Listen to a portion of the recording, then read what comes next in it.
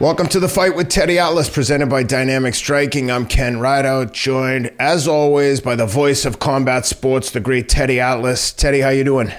Good. I'm doing good.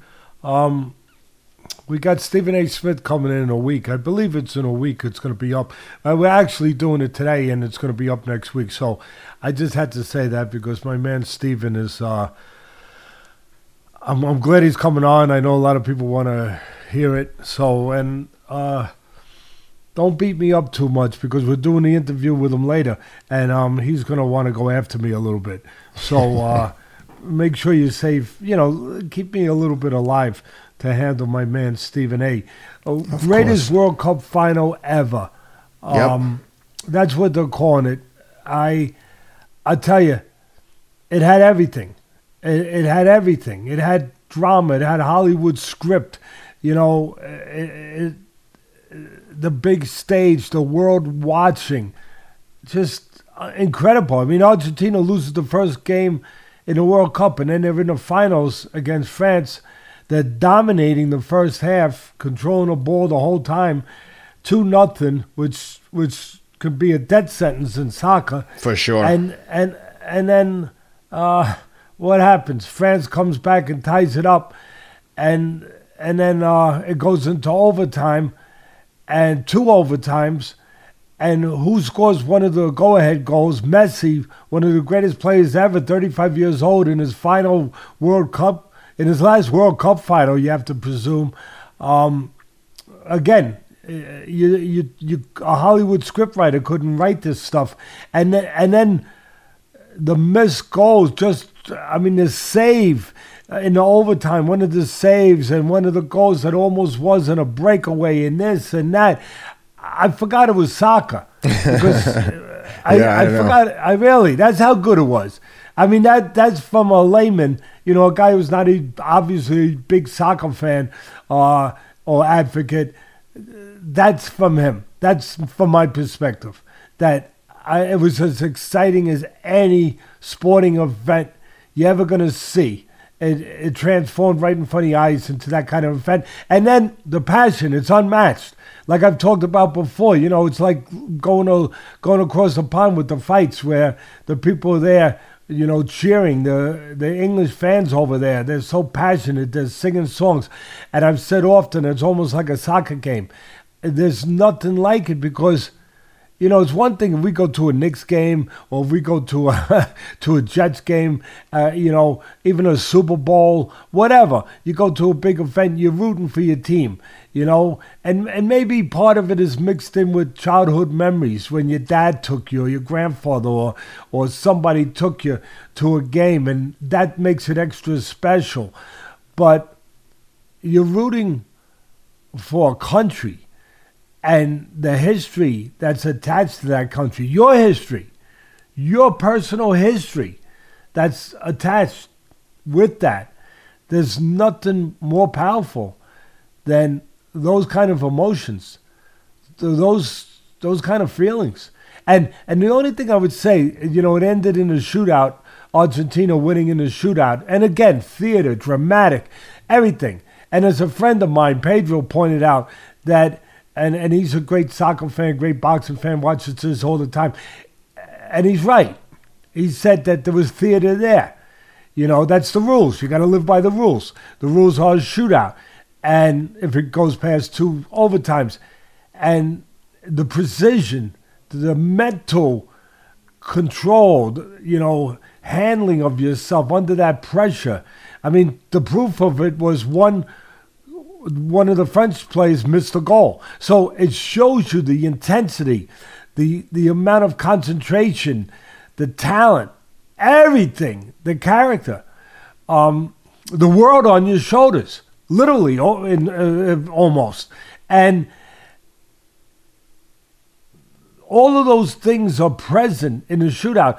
But I have to tell you that I think it should be played out on the field of play. Ken, I don't know how you feel about that. I was going to tell you, my only criticism is I wish they just play until someone wins, not penalty kicks. It's a totally different sport when you just go to kicks. And some people are going to say, well, how long could that go? as long Till as someone scores. Exactly. As long as, lay it all out there. You know what? It's a world game. I have a different perspective, and I'll touch on it real quick. See, I look at it this way, that you're representing countries. Every country, if you go back in their history, has battled, has fought. People have died for that country. People have died to give the people that are now living in that country the ability to live their lives. That there have been lives taken. There have been lives, given for the freedoms of those countries. The freedoms that now everyone enjoys, we enjoy. That the soccer players that are so talented and work so hard to hone those talents, they get to go out there and make millions of dollars and be heroes, be gods to a certain extent almost, in their countries. And it's all because, as in everything in life, because somebody before us, in this case,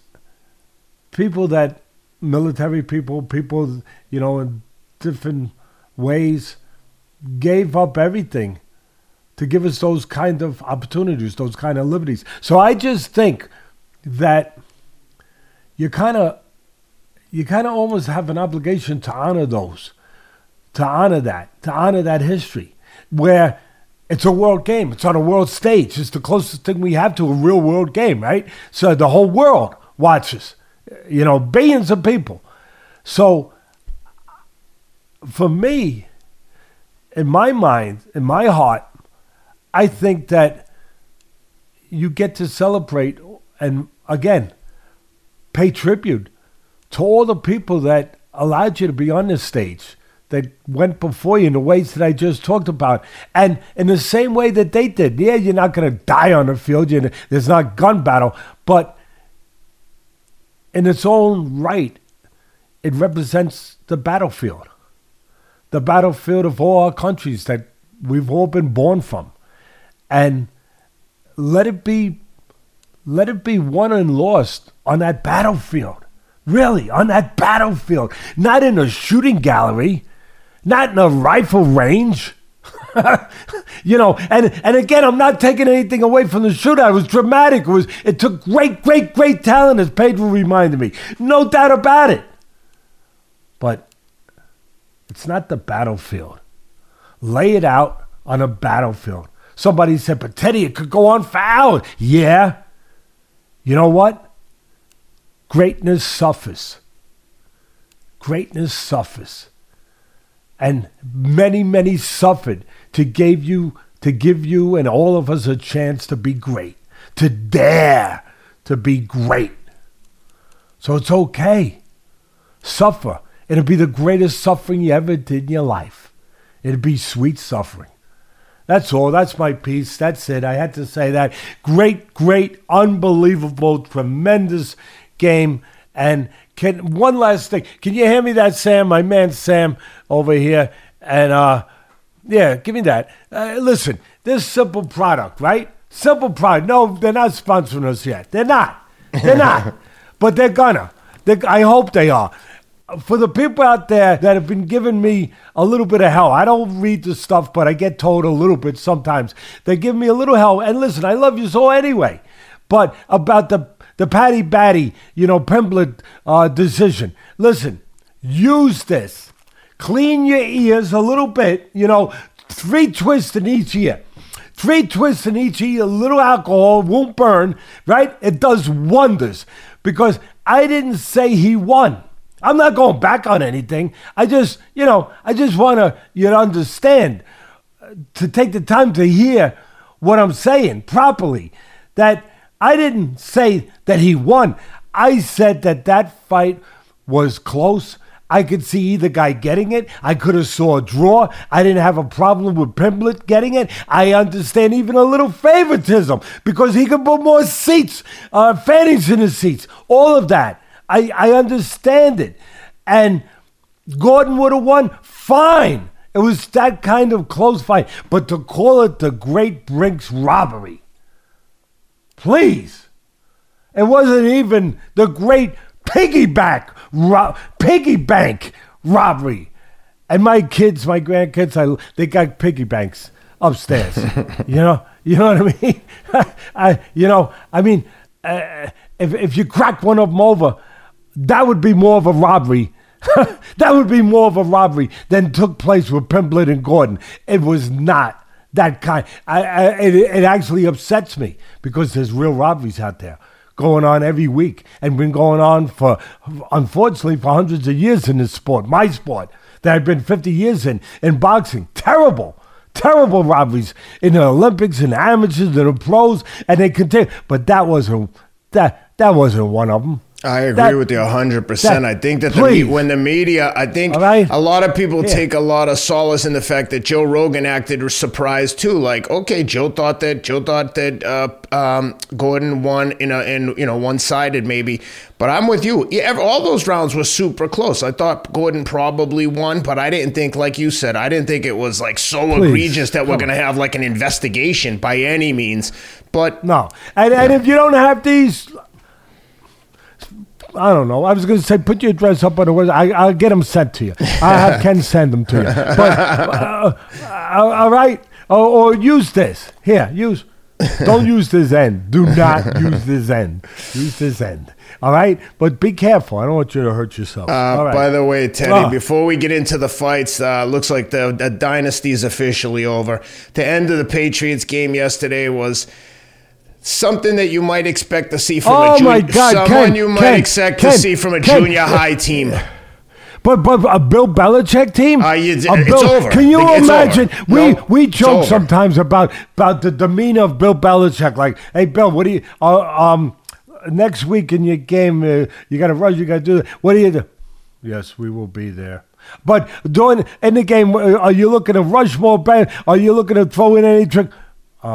We will prepare and we will be there. Bill, that's him. That's his stoic response all the time. He if you cut him open, footballs will come out. I mean, that's it. But can you imagine his? I think they might have found brain matter on the walls of the locker room after that game in his locker room. You know why? There's one thing he can't tolerate. How is a guy like Bill Belichick, the coach that he is, the no nonsense stoic coach that's all football? How does he deal with a team losing that way, doing this? I mean, I can't even call it stupidity. What goes below stupidity? Moronicism? Is there a word called moronicism? I mean, what goes below moronicism? What was so surprising about that, Teddy? When the first guy lateraled the ball, I'm like, oh my God, what is this guy doing? Go down, go down. When the second guy did it, but that just goes to show you with what you were talking about earlier with the Paddy Pimblett result. It's like a mob mentality. When you see one person do something, you're like, oh shit, this isn't that stupid. Oh, good idea. Maybe we can win. That's a good point there. Because Teddy, one guy to lateral a ball with no time left in a tie score, you're going at one guy lateral, you're like, dude, what are you doing? You just had a brain freeze. Okay, but beyond the brain freeze, when the brain was removed. Teddy, when the second guy did it, I was like, you stupid son of a bitch. Then when Chandler Jones catches the ball and Mac Jones' attempted a tackle, I was like, Mac Jones, you're a quarterback, but Jesus Christ, you're still a football player. Grab a hold of him. Don't let him. I was never so upset at a team losing. Like I said, I was like, I can't blame you. How did we just turn into a junior high team? Bill, they had to send a cleaning team into the locker room to remove the brain matter when Bill Belichick's brain exploded. Because it exploded in the locker room. I'm getting angry again just thinking about it. Every single step, including Mac Jones. Grab a hold of him and don't let go like your life depends on it. Instead, it looked like a little boy trying to tackle a grown man, and the guy, he didn't try to put a move on him. He ran him right over. You're still a big, giant, athletic guy. Tackle him. Hold on to him for a split second. Oh, disgusting. I've never been so upset about a game that didn't involve me. It might be the stupidest, really, and this is quite a statement, because I've watched a lot of sports over the years, so have you. It might be the dumbest, stupidest, most moronic thing I've ever seen on any playing field of sports, and I've seen some crazy ones. Yep. But I mean, poor guy. I actually feel really bad for all the guys involved because they're going to go down in the annals of sports as, like you just said, one of the dumbest plays ever. And you're talking about like guys who are the good. Circumstances. I mean, the game. You're going into overtime. It's not like you're losing. The game is tied. Exactly. It's not like you're losing. Maybe did somebody not tell them that they actually weren't losing? I know, and that they thought it was a last desperation. And the last play on the touchdown, I was like, maybe I'm biased, but I thought his foot was obviously out of bounds. It was. Listen, there's no doubt that foot was on the line. There's no doubt.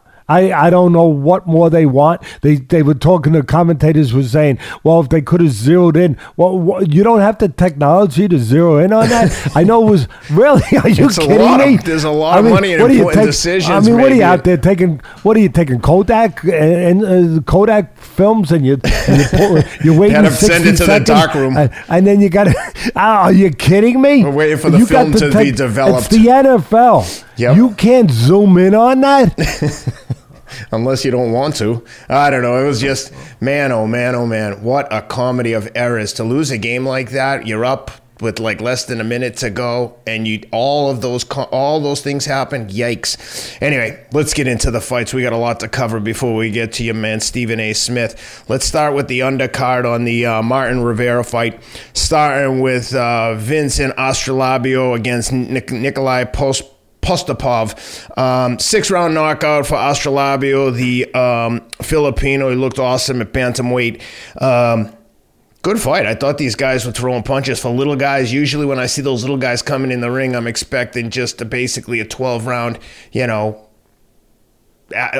even when it's all action, very rarely do you get a dramatic stoppage like this. Not that the knockout was devastating, but obviously it was enough for Potapov not to get up off the deck. He took the 10 count on his knee. But how'd you like that one? Yeah, listen, I thought from the beginning that Astrolabio would be too strong for him, too physical for him. Popolov, what is it? Potapov?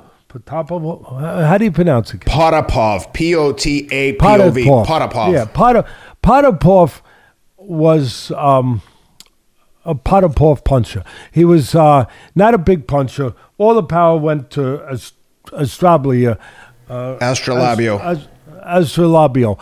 Astrolabio, not only does he have power, what he didn't get enough credit for was he's very good at timing his punches. He was timing counter left hooks. He again, the refereeing was bad. I'm sorry. He scored 2 knockdowns.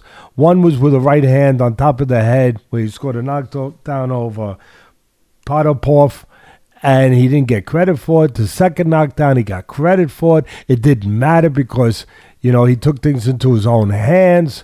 By getting the knockout, the stoppage, but it could have mattered. He got credit for the knockdown with the left hook, but not with the right hand. We got to get better refereeing. But again, Potapov, yeah,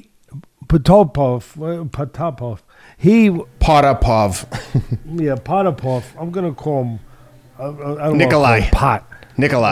Nikolai. Nikolai was probably a little faster with his hands. He was busier. But Astrolabio was, from the beginning, for me, the guy that was going to be the boss of this fight. He was too strong, and he knew how to use his power. As I said, he timed punches really well. I thought that he landed all the telling punches, even though Nikolai, showed heart and, was, as I said, he had his spots where he was busier. But the guy in control of the fight was Astrolabio. And as I said, the power is one thing, but the ability to deliver that power, precisely the right time, that's priceless. And we were talking about football a minute ago, so I'll jump into an analogy like a quarterback with a powerful arm, who can throw the ball. But the most important thing is he throws it at the precise moment. The receiver's about to make a move to get open, and he can place it on the mark. I mean, that is where the talent truly lies. So anyway, good showing by Astrolabio, and then we can get on to the next fight on Showtime, which they should call it. I think they should call it Sleepy Time, because I get sleepy every time I watch them. Not because the fight's always bad, because sometimes the undercard, like most of the undercards, can be not good. These were good. These were okay. Good. I agree. These were good. Sometimes they can be bad, but the thing most times they can be bad. Yeah, but God, they go on too late. Oh my God! But go ahead. Let's go to the next fight. Jose Uzcategui, who I always love seeing in action. He reminds me of one of those guys who you might say loses every time he steps up to the next level. He was in tough with the up and coming Vladimir Shishkin. Uzcategui loses a unanimous decision, 115-113 on one card, 17-11, 117-111 on the other three. But every time I think of Uzcategui, I think about the time he fought Andre Dirrell, there's two Dirrells. Andre Dirrell. He fought Andre Dirrell. He beat him once, lost him once. But after the fight, Dirrell's uncle or cornerman or someone went over and sucker punched someone in Uzcategui's corner. So every time I think of him, I think about that. Just one of the worst moves I've ever seen. That should be automatically. You should be banned for life. I don't know what they did. You can't sucker punch someone with bare knuckles. Unfortunately, boxing does nothing. And they weren't having aggressive words, Teddy. You just walked across, said a few things, and then cracked them. And actually, there can't be tolerance for that in our society, much less in our sports. Sports, think about it. Sports, that's crazy. You can't punch someone in the face unsolicited. Think about what goes behind that word and what's attached to that word, sport. Yep. And boxing really pisses me off because I don't know what they did, if they did anything. But pretty sure the guy's banned forever. If he's not, he should be. I hope so, because I know boxing too often. Because that's the problem. You don't have a national commission. You got these weak, separate commissions in different states. Some states basically don't even have a commission. I mean, like if you showed up, they give you a hat for the night and say, "Hey, Ken, you wanna be commish? You want to be a judge?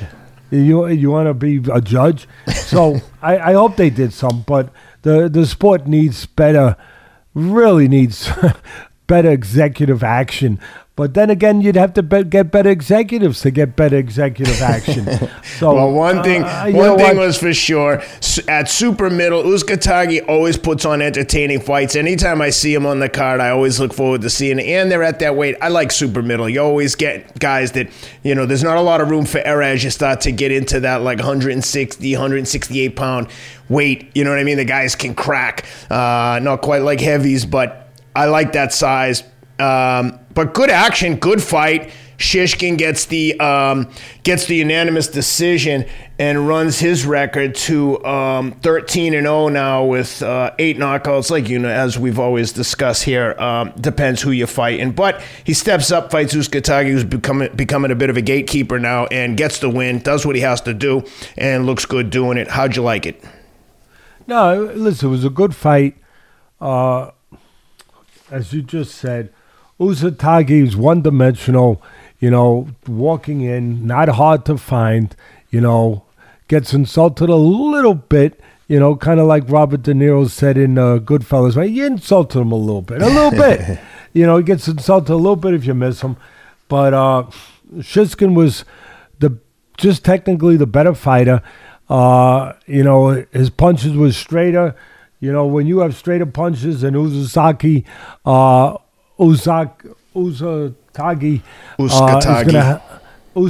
is going to have round punches, looping punches. Guess what? You don't need Teddy Atlas or the great Eddie Fudge or Angelo Dundee or Ray Arcel or any of those greats. You don't need or Manuel Stewart. You don't need any of them to tell you who's going to be the better man that night in the ring, for the most part. The guy throwing the straighter, cleaner punches. And that was Shishkin. His technique was better. He counterpunches well. He uses the ring pretty well to box, which he did. He's the guy that it's not impossible to find him either. He got touched enough. I didn't think Uzaki uses jab enough. If you're going to press behind the jab, so you make it a little harder for the opponent to pot shot you on the way in. Uzataki didn't do that enough. I also thought Uzataki should have went to the body more, Ken. He seemed to have some effect when he went there in spots. He didn't go there enough. But I thought he was trying to wear down with his pressure Shishkin. It just didn't work. It looked like he might start to get to his gas tank a little bit. And that's why I thought if he went to the body, he might have drained the gas tank a little more, but he didn't. And Shishkin pretty much was in control. Good fight, but he was the guy that was in control of the fight, the rhythm of the fight, for the most part all night, where he was doing what he wanted to do a lot more than Uzaki was doing what he wanted to do. And again, Shishkin's he's got decent skills. He's not great in one area. He's not a huge puncher. He's not the fastest lightning guy in the world, but he's a nice, solid guy. He can get off if you're waiting in front. He'll beat you to the mark.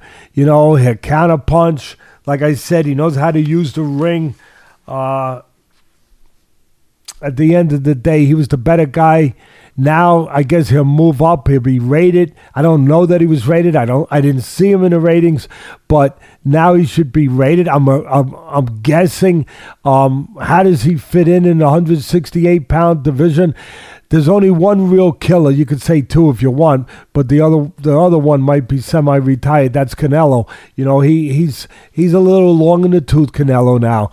And but Benavidez is the real boss man at the 168. He's not ready for Benavidez. But then again, neither is Canelo, if we're going to talk the truth here. Do you hear some stirring there in the fan base of the Canelo fan base? Do you hear a little rumbling? Do you hear a little noise there, Ken, that I said that? But just in case they weren't using Q-tips, I'll say it again.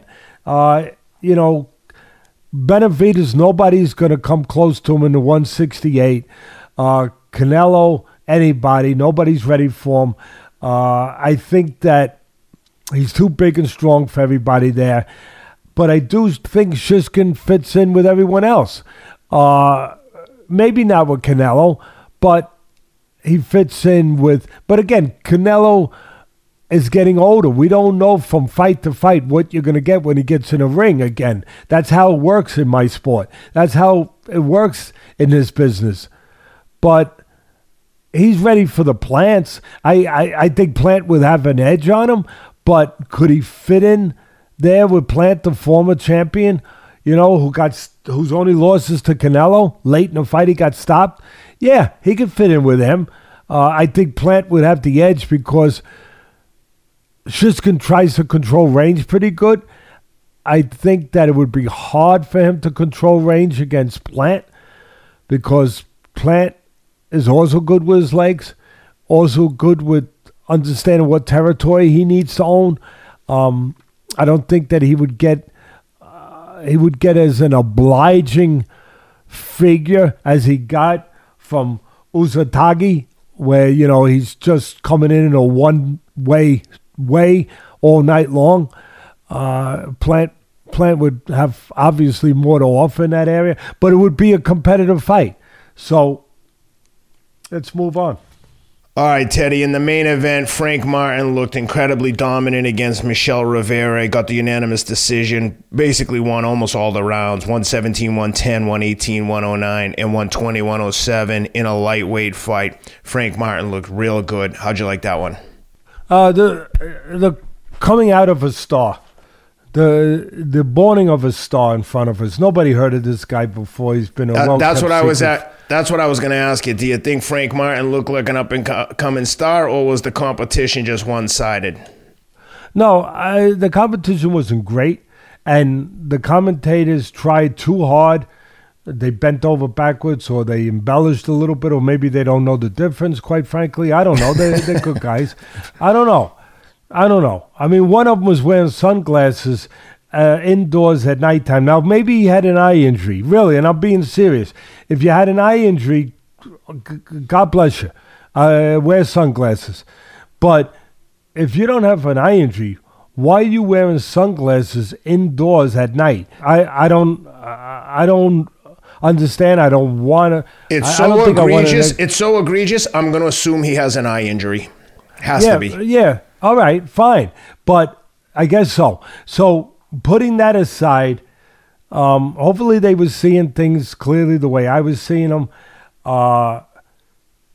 Rivera, they built him up like, one of the commentators went way overboard saying early on, but they do this all the time, where they said, and they wonder why the fans sometimes don't trust him. They said, this is one of the greatest matchups in years of undefeated fighters. No, it's not. No, it's not. No, it took me about a half a second to reject that notion. No, it's not. No, it's not. And I used to go on ESPN for all those years at Friday Night Fights, and it was a bad show, I told you. People didn't like some of the promoters didn't like it. Aram, those guys, whoever was promoting those shows back then, it wasn't just Aram. It was different people. They used to shop them out to different guys, which is the right way to do instead of having one promoter, because you have one promoter, there's no reason for them to give you a good product anyway. They got a deal. They're in. They're locked in. They're cemented in. What is the incentive to give you the best show night in and night out? But if you have competition where you have different guys vying for that date on ESPN and vying to do the show, now there's incentive to put the right show on. But anyway, I used to go on before, and if it was a bad show, I said, hey, look, this ain't a good show. And people used to go nuts. Yeah, oh my God, he's going to chase people away. I didn't chase anyone away. We had the number one rated show on ESPN2 at that time. We beat everybody in the ratings except for Pardon the Interruption. Those guys are iconic. Will Pond and who's the they're both not Greenberg. Will Pond and Pardon the Interruption. They're great. What's it? Yeah, you'll catch it. It's Will Pond and anyway. Kornheiser and Will Pond. They are great. But otherwise we were the number ones in there for years. And I used to say if it's a bad show, I tell you. And people would say, oh, you're gonna chase him. I didn't chase him. You know why? People admire and respect the truth. They look for the truth, especially today when it's so hard to get it. Where they said, you know what, this guy's going to be truthful with me. I'm going to stay there. I'm going to watch. And there'll be other fights that'll be okay. I am gonna pay him back for him giving me the truth, which I don't get all the time. I get these shows come on and say, oh, this is going to be the greatest fight since the Thrill in Manila, and meanwhile, it's anything but. So to say that this is the greatest matchup of undefeated fighters in years, come on. Maybe you don't realize what Rivera is and isn't. Martin, again, I think he's the coming of a star, and it came out, and he got a chance to show that, to come out and show that the other night. But Rivera's not that guy. Rivera was undefeated. That doesn't mean you're a great fighter. It means that maybe your management was very careful with who you fought. And then to make it like, they made it like his right hand was the right hand of like Ernie Shavers. I mean, it wasn't even a right hand of like Joey Shavers. I don't know who Joey Shavers is. But they made it like if he touched him with the right hand, it's over. Like you have that kind of theater all night. And again, that's either misjudgment or being disingenuous. One or the other. And if it's misjudgment, then I don't know that you should be calling fights. I don't know. But Rivera's not that puncher. He's not that kind of fighter. But Martin was. And Martin took him apart piece by piece, brick by brick. and showed what he is. And I was impressed, as you can tell. I was so impressed. That Martin is so damn good and quietly good that he fits in maybe the toughest division in boxing. There's a few of them that are pretty tough now. Light heavyweights are pretty tough. But it might be the most competitive, toughest division in boxing, the lightweight, 135-pound division. He fits in with the top guys. He fits in with the monsters. He fits in there with the Tank Davises, with the Garcias. He fits in there with the Lomas. He fits in there, I believe, with all of those guys. He could even, if the other guy that's the 130-pound champ that really doesn't have competition there, quite frankly, his talent is really just superior to everybody else, and his style is difficult and superior, and that would be Shakur Stevenson at 130. He's that good at 130, and his talent is that good and stands out that much and he's big. He's a big 130-pound, and he's young. I think he's going to have to move up to 135. He wants to test those waters, test them with Martin. I'm telling you, Martin will give him hell. Martin, that's how good, and I don't think many guys could give Shakur Stevenson hell because his style is so difficult. His talent is so large, it's so good. But I think Martin, he has the ability to do that. He has the cerebralness. He's a southpaw. He is technically really sound in every area. He's got great instincts. I'm going to break the fight down for you, what he did with Rivera. Now, Rivera, again, they built him up, but I didn't see it. Just an average guy. And I'm not trying to knock Rivera, but I have to take him down a few steps from the way the way that they built him up and put him out there as he's a guy that obviously is undefeated. Obviously, he's a confident guy. He's a gutsy guy, but he's just, he's tapioca compared to Martin's pudding. Is pudding better than tapioca? Or Martin's chocolate mousse? Or Martin's whatever is the next stage from tapioca? He's like vanilla ice cream, Rivera, compared to Martin, who's a sundae with everything. With the marshmallow, with the banana, with the sprinkles, with the hot fudge. Do you put hot fudge with marshmallow? I don't know. But Martin, he is that complete guy and that quiet complete guy. He controlled range with a taller guy all night long, even though he's a much shorter guy. Why? Because he's got that instinct. He's got that judgment of distance, and he's well taught. His people teaching him, his trainer teaching him, doing a hell of a job. He controls range beautifully with his feet. He has fast feet and fast hands. He had the quicker hands and the quicker feet all night long, and that was the main difference. And on top of it, like I said earlier, he's a southpaw. That gives you problems anyway. Inherent problems just being a lefty, because not everyone does well or faces a lot of lefties in their career. So the lefty sometimes inherently has an advantage in that sort of way sometimes. He controlled range. He set traps. Tank Davis sets traps well too. He set beautiful traps. He stepped back just enough to invite Rivera to give up his reach, to reach a little bit. And what did he do? He counted. Beautiful. Just on a silver platter. Beautiful. If he had the power of Tank Davis, and not too many people do. Not too many people have Tank Davis's power. Punches are born, they're not made. Davis was born with power.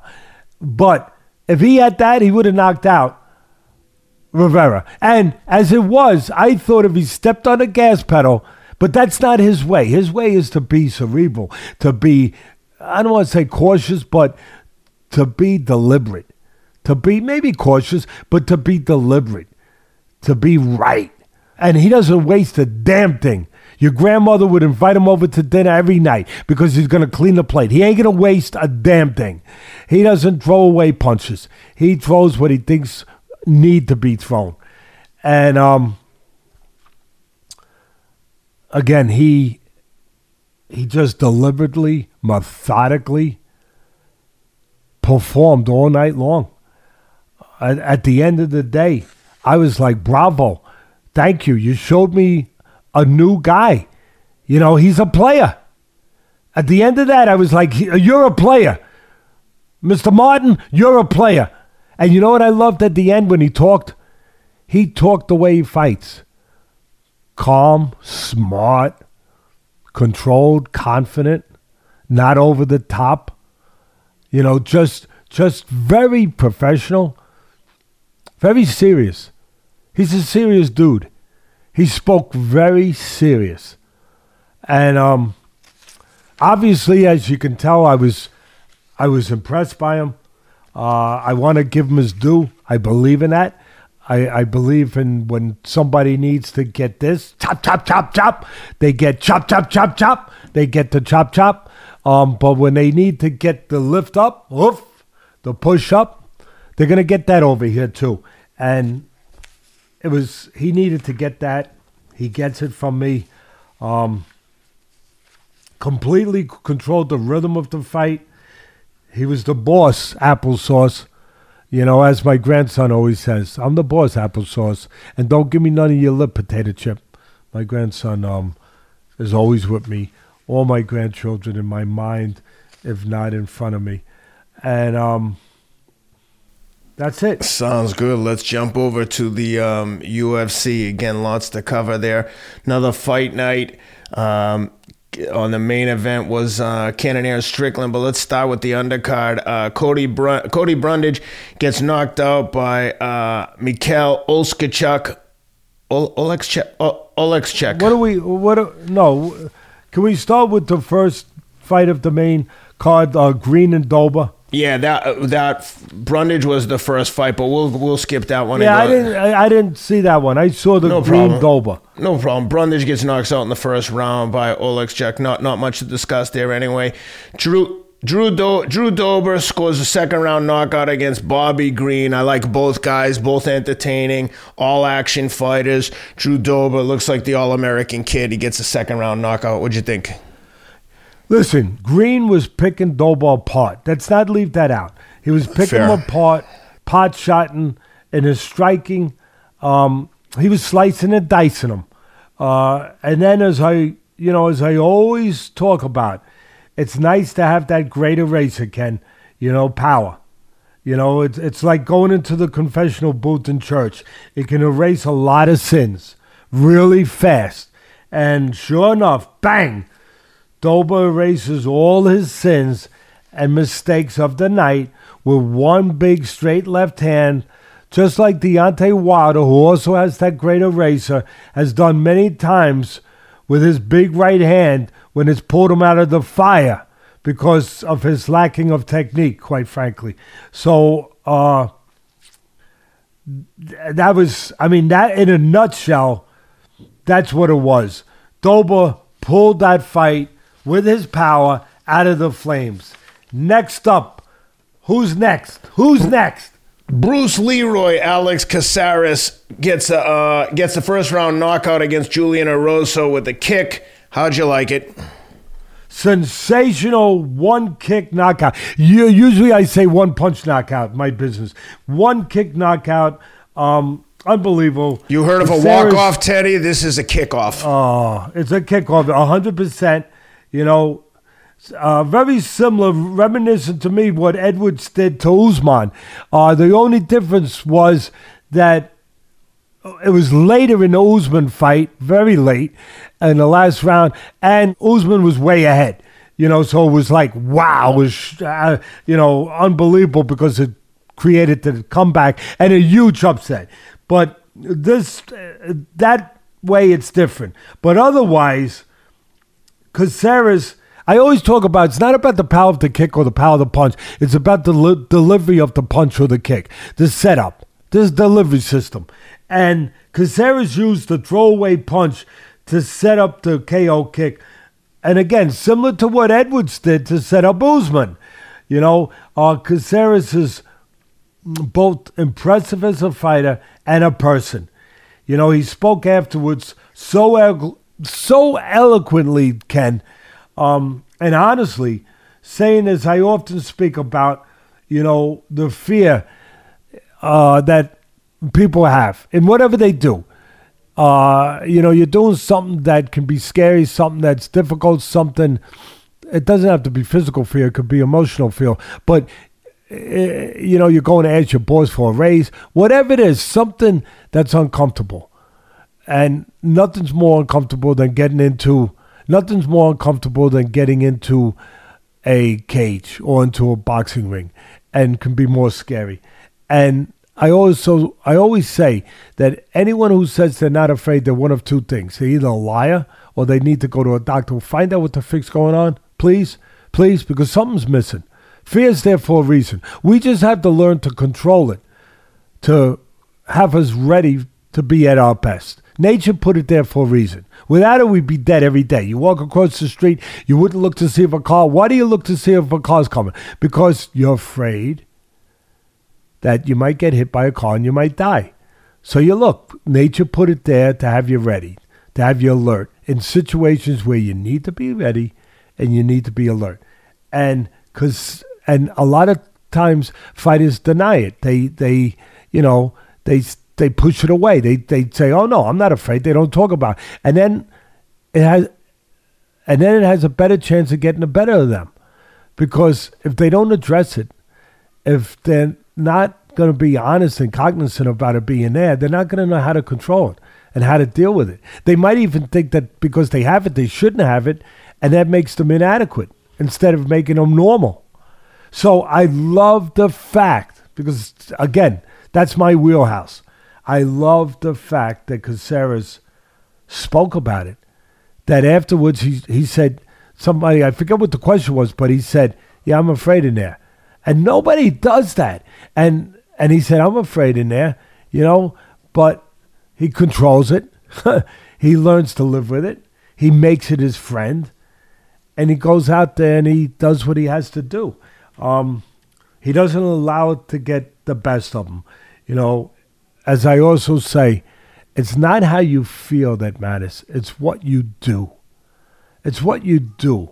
It's not that you feel afraid. What do you do? Because the other guy feels the same damn way. So I was very, very impressed with him as a fighter, as a spokesperson, if you will, maybe for the UFC, for MMA, for fighting. He was that eloquent. He was that smart. He was that honest. And he evoked from me where I needed to say that about him. So, next up, the tough Iraqi fighter Amir Abazi gets a third-round knockout over Alessandro Costa, runs his record to 16-1. Third-round knockout. How'd you like it? Abazi used his jab like it was a boxing match in the first round, striking, taking the round on the strength of his jab. As I often say, he set the table with the jab and then he ate with his right hand. It was here's the thing that I think needs to be talked about a little bit. It was Costa's UFC debut, and not too much of a Christmas gift from Dana the Grinch White. And I'm joking. Dana's a great guy. He's a smart guy. He's a genius. But listen, do you need more proof? I mean, you talk about putting coal in somebody's stocking. Here's his debut. This is the debut of Mr. Costa, right? And what does he get? He gets this monster Abazi. But that's what the UFC's all about. Nobody gets a free lunch.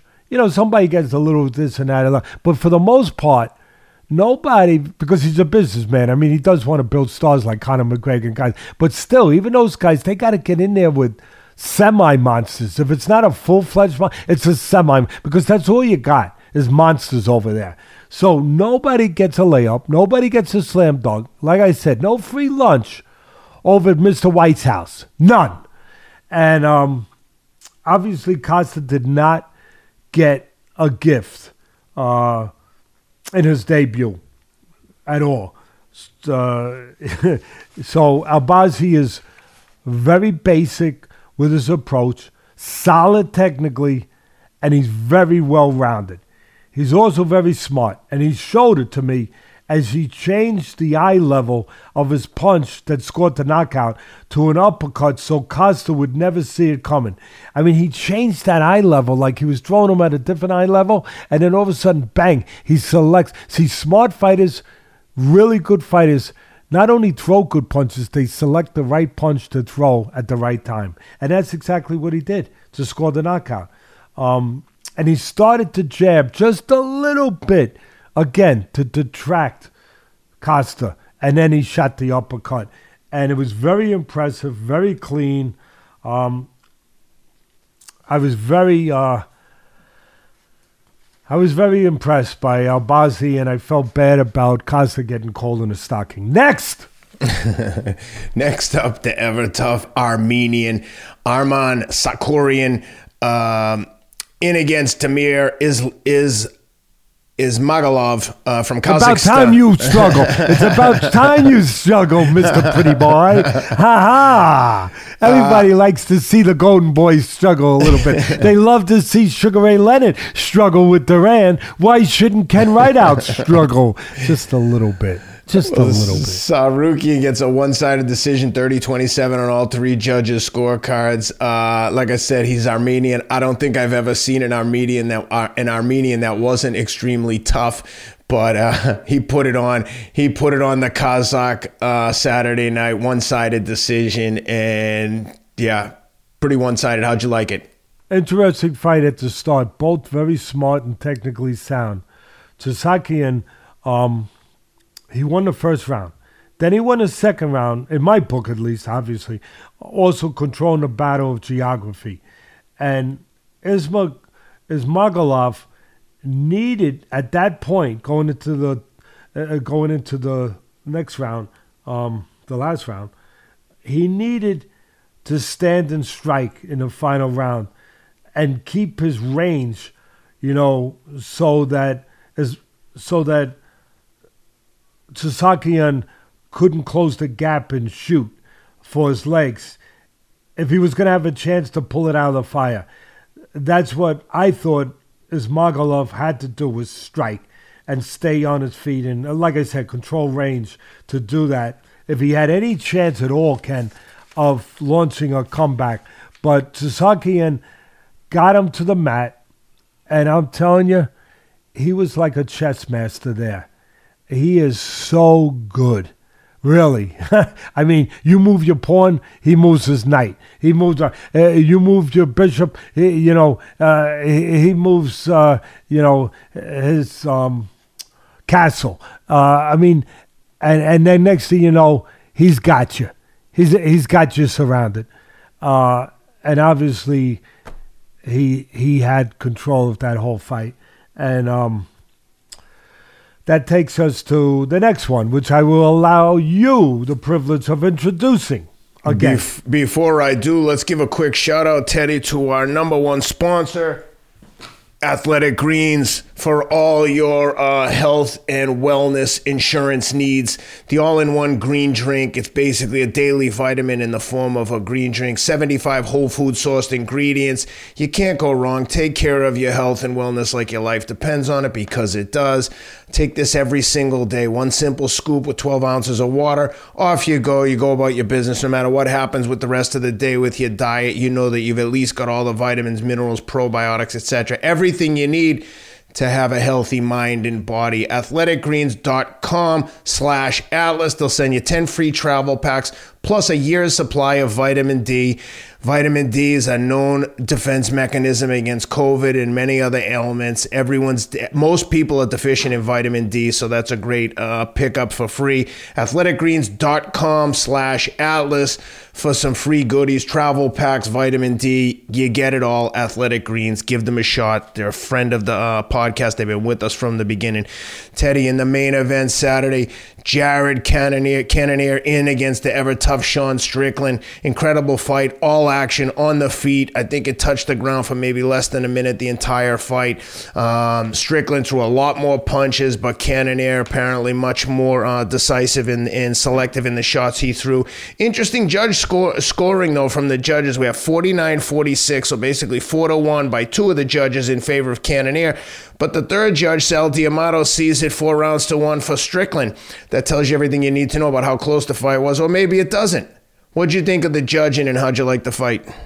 No, I didn't like the judging, but listen, again, not the Brinks robbery. I'm not going to go and cry in my milk or my Guinness or anything else like the Gordon fans did, or the fans that just don't like Patty the Batty. I don't know, but I'm not going to go berserk. So I'm not going to go bonkers. Not the worst decision ever. I thought Strickland won. The fight. I would have gave it to him. But again, can you make an argument for both sides? Yeah, I guess you can. And the argument, like I tweeted all night about it. And again, shouts out there and props to Brennan and Ian and Rob, my elite Twitter team. I love when we get one up on the air. And we got one up on the air on TV. They put it up there. I'm like a kid in a candy store. Oh, wow. I actually text back to them. Hey, guys, we got put up on the air. We got put up on the air. You know, I've been on TV for like 40 years. I was going to say, it's pretty funny that gets you excited. But I'm like, hey, guys, we're up. Wow. So, listen. First round, Strickland. He used his jab in his legs. He controlled the range, and he won the round. To me. I mean, then the same in the second round. For me, it was boxing 101, where he's using his legs and the jabs to take the second round. So he's up 2-0. Cannonier kept applying steady pressure. That was his game plan. You know, he's deliberate. He's the better puncher. He was being steady. He was hoping his pressure would break, or at least get to where put some holes in Strickland a little bit. He kept applying steady pressure, and he was looking to place the harder, more telling punches than Strickland did in spots. But for me, it was Strickland who had the more consistent flow of offense, with his jab occasionally setting the table for combinations. He could have. I thought he could have, Ken, and probably, obviously, in hindsight, he should have done even more. Let his hands go maybe a little, maybe let his hands go even a little bit more than he did. But again, he was fighting a deliberate fight. So was Cannonier. He was trying to stick to his fight plan and not obviously be reckless. I thought for the most part, Strickland was doing that. Neither one did a lot.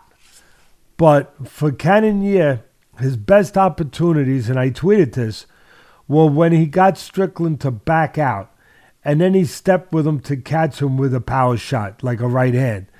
That was when he did his best work. And that's where he had opportunities, when he did that. But again, he wasn't a house on fire, and neither was Strickland. You know, he was taking his time. He was deliberately, stalking, maybe almost, I don't say methodically, but, he wasn't wasting anything. He was looking to place the most significant punch, and he did. He probably landed the harder punches, but I thought Strickland landed more punches and clean punches, not as effective, but clean punches, and more of them than Cannonier did. like I said, it was a very controlled, cerebral approach by Strickland, controlling the pace of the fight. I thought for most of it, I thought that, yes, he did control the pace of the fight. Cannonier may have stolen I think it was the fourth round where, let me just see my notes here, but I believe it was the fourth round. The fourth round. I just wanted to make sure I make my notes to make sure that my memory didn't lapse, being that we're covering, quite a few fights. It was a very good last stanza. The last round, Ken. Yeah. I thought Strickland was more consistent and busier, and that he won it, and he won the fight. As I said earlier. And again, the fourth round, I did think that Cannonier stole it. And I'll finish up by saying, as I just said, but I'll rehash it. Yes, he landed the hardest shots, but not enough in my estimation.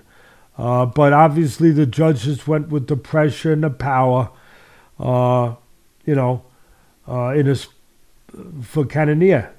But it does make you scratch your head when you got a split decision where you got the two opposite cards, where one judge is completely for Cannonier 4-1 and another judge is completely for Strickland 4-1. So obviously I guess it speaks to where I have plenty of room for my opinion that it should have went the other way, because one of the judges sure as hell thought so. But in the end, horrible decision, not at all. Not at all. I just thought that Strickland probably, if I was judging, would have gotten a nod. Yeah, interesting there. Strickland threw 410 strikes to 310 by Cannonier. So either way, lots of action at that weight class. That's a lot of punches being thrown and landed. Teddy, before we sign off, let's give a quick shout out to our friends over at Olipop. Get it poppin' with Olipop. Go to drinkolipop.com and use the promo code Atlas for 25% off your purchase. Easily the healthiest soda in the world. Only 2 grams of sugar for a can of this ginger lemon flavor. It's got botanicals. It's got all kinds of plant fiber. Great for gut health.